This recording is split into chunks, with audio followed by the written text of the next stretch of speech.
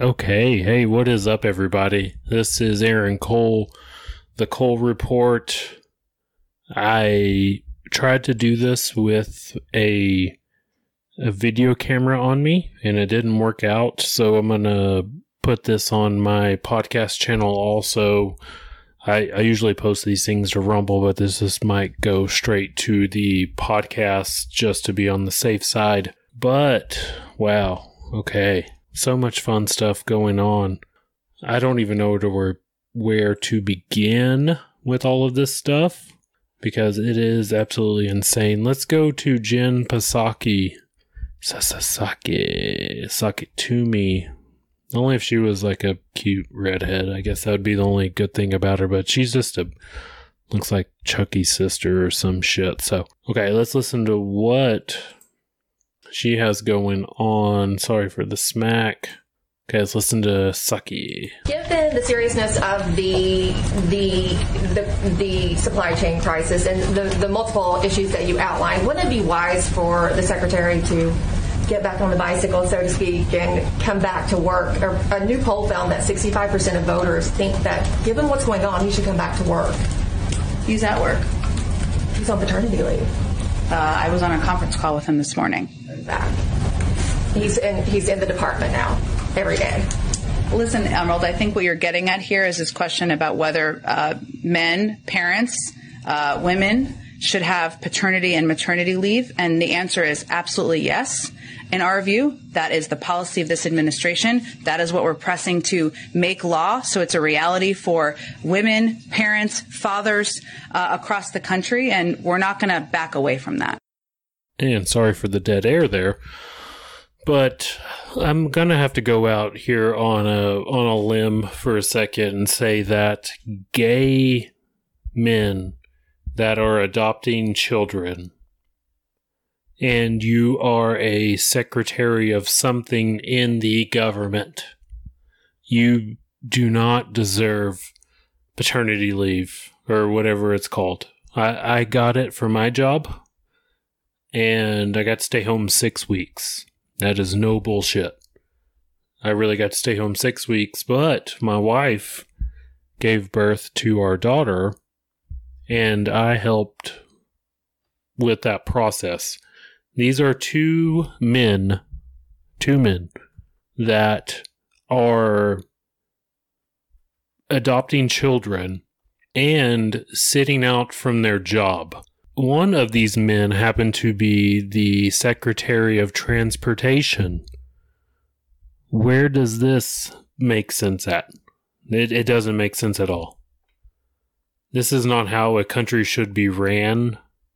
And we definitely don't need this redheaded cunt telling us that this is the way the country is ran. No, thank you. And we're going to jump over to Chicago. Our best friend, Miss fucking Beetlejuice, wall-eyed bitch over here, okay? She is going, or she did, this was yesterday, she made a formal announcement that the fraternity of the police, all of this bullshit, them opposing the vaccine mandate, is a insurrection to power. They wanted to defund the police not that long ago. Not long ago at all. Okay? Wow. Let's go to this.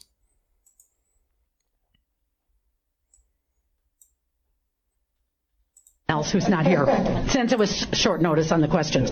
I guess the big question is why legal action, but could I also put it this way? There is a different tone from CPS, from Pedro Martinez.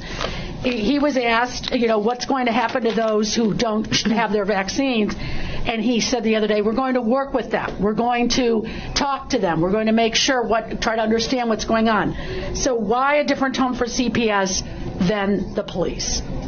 Well, I don't think there is a different tone for one versus the other. CEO Martinez has indicated that, and again, in agreement with the union, so that is one circumstantial difference, that every adult in the system has to be vaccinated.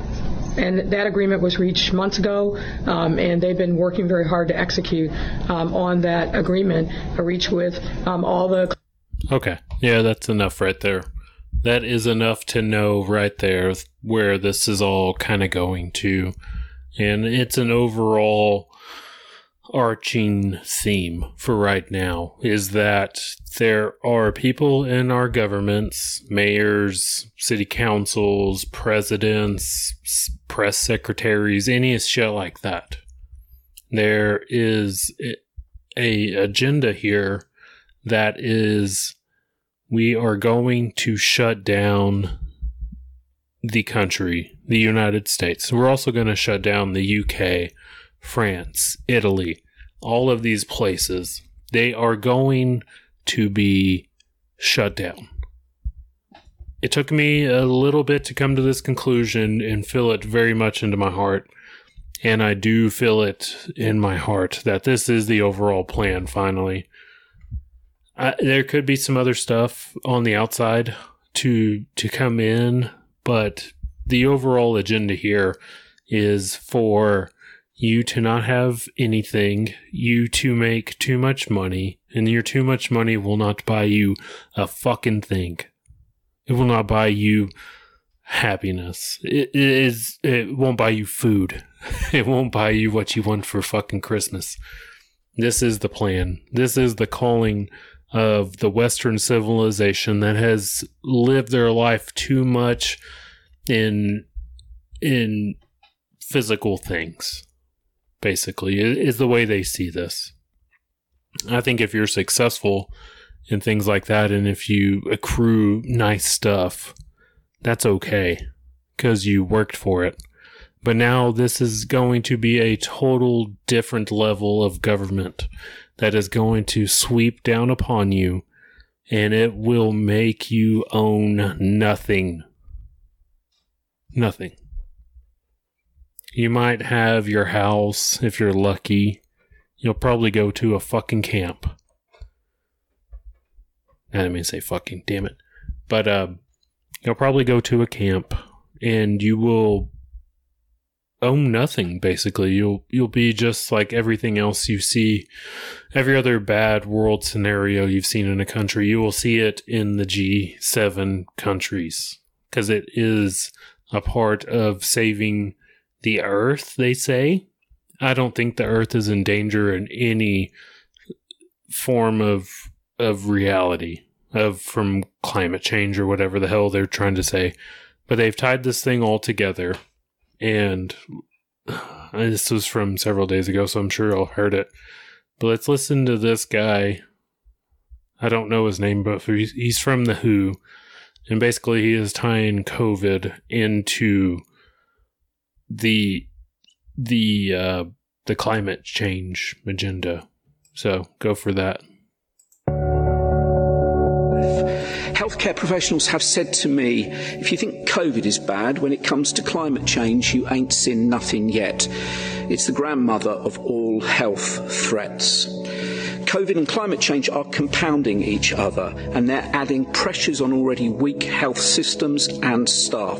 And it's why business as usual is not an option. And it's why now we need to truly have health at the centre of all our policies: energy, transport, agriculture, water and food. Okay, so, boom. You got a light taste of it with COVID. And you put on masks. And we put on gloves. And some of us took vaccines. I don't know where we can back off from this level of craziness we've already put ourselves into. We basically went into this with 50% or more of people going along with this. All you need is over half of a population to make it go off the rails. Okay? That's all you need. You just need you just need half. If half of the country hates the other half of the country, we're all fucked. So that is where it's at right there. Okay? There's no way to sugarcoat that any better than what it is right there. But let's jump over to the UK Parliament. They're going to extend the Coronavirus Act by another 6 months without a formal vote. They just use ayes and nays. This is preposterous that you could have. There's probably, I don't know if it'll zoom back out till I'm just kind of watching this little video while they're talking. But basically, there's nobody in the room. There's probably 20 or 30 people in the Parliament of the UK. Okay, let's play this and just a minute long, basically. And it is preposterous to just hear this. So let's go with it. The question is motion number 4 as on the order paper. As many as are of that opinion say aye. Aye. Of the contrary, no. Aye.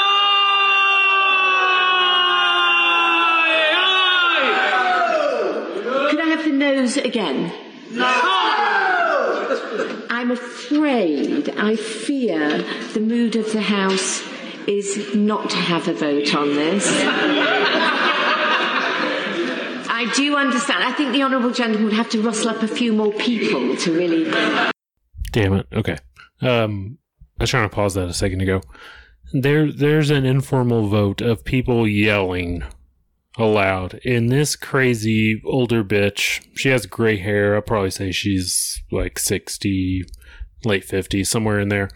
And she is laughing about this, and she's telling the gentleman, or whatever you want to call him, that said nay. She said, you need to go find more people. And they're laughing about this. And this is going to be the same bullshit that the UK and most of the world's been under. They're going to get extended by another 6 months. Okay? That's where we're at. This is not going to end. I had some other stuff outside of the purview of clips. Things that seemed...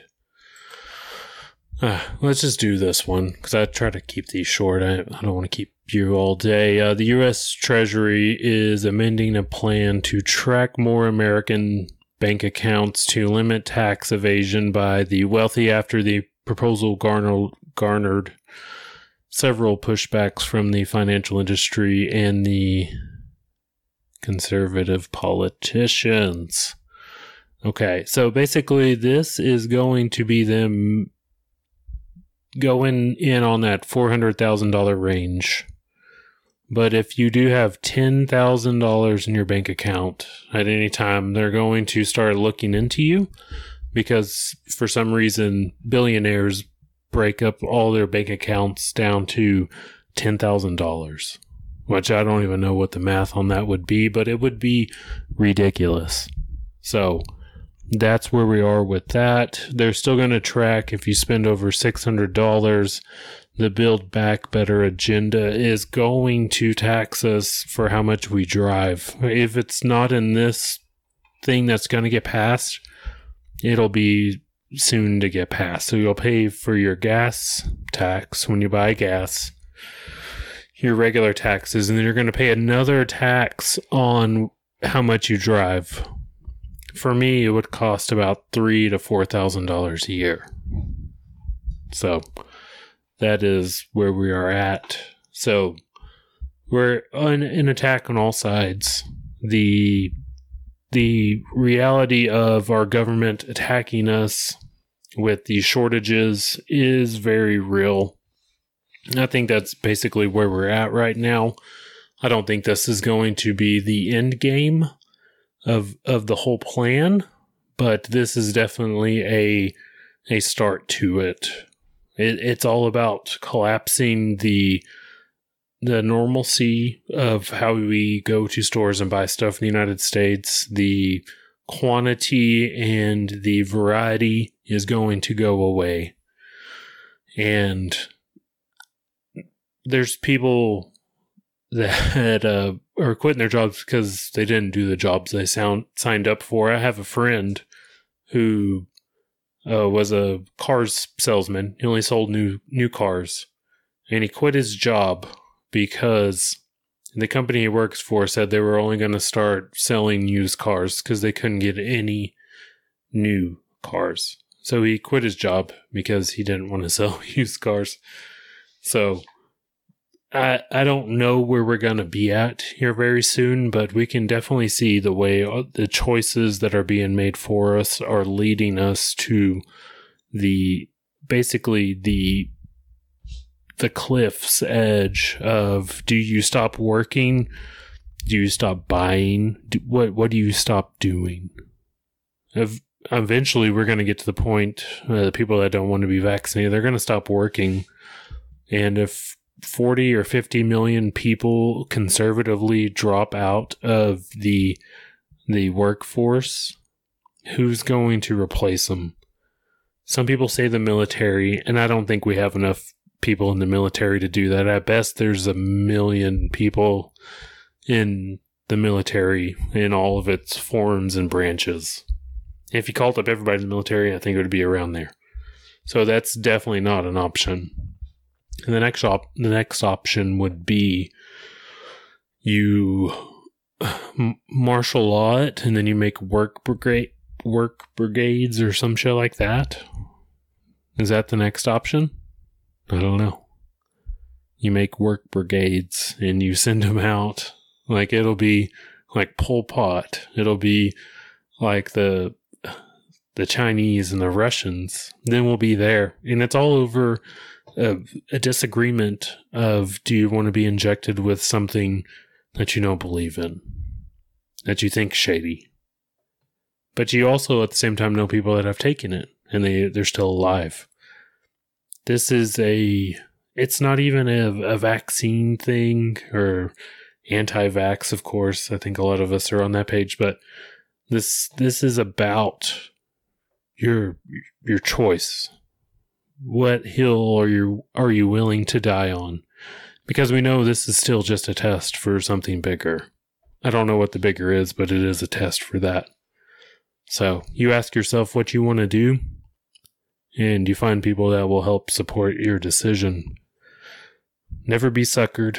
Don't be punked. Be yourself. We'll see you next time.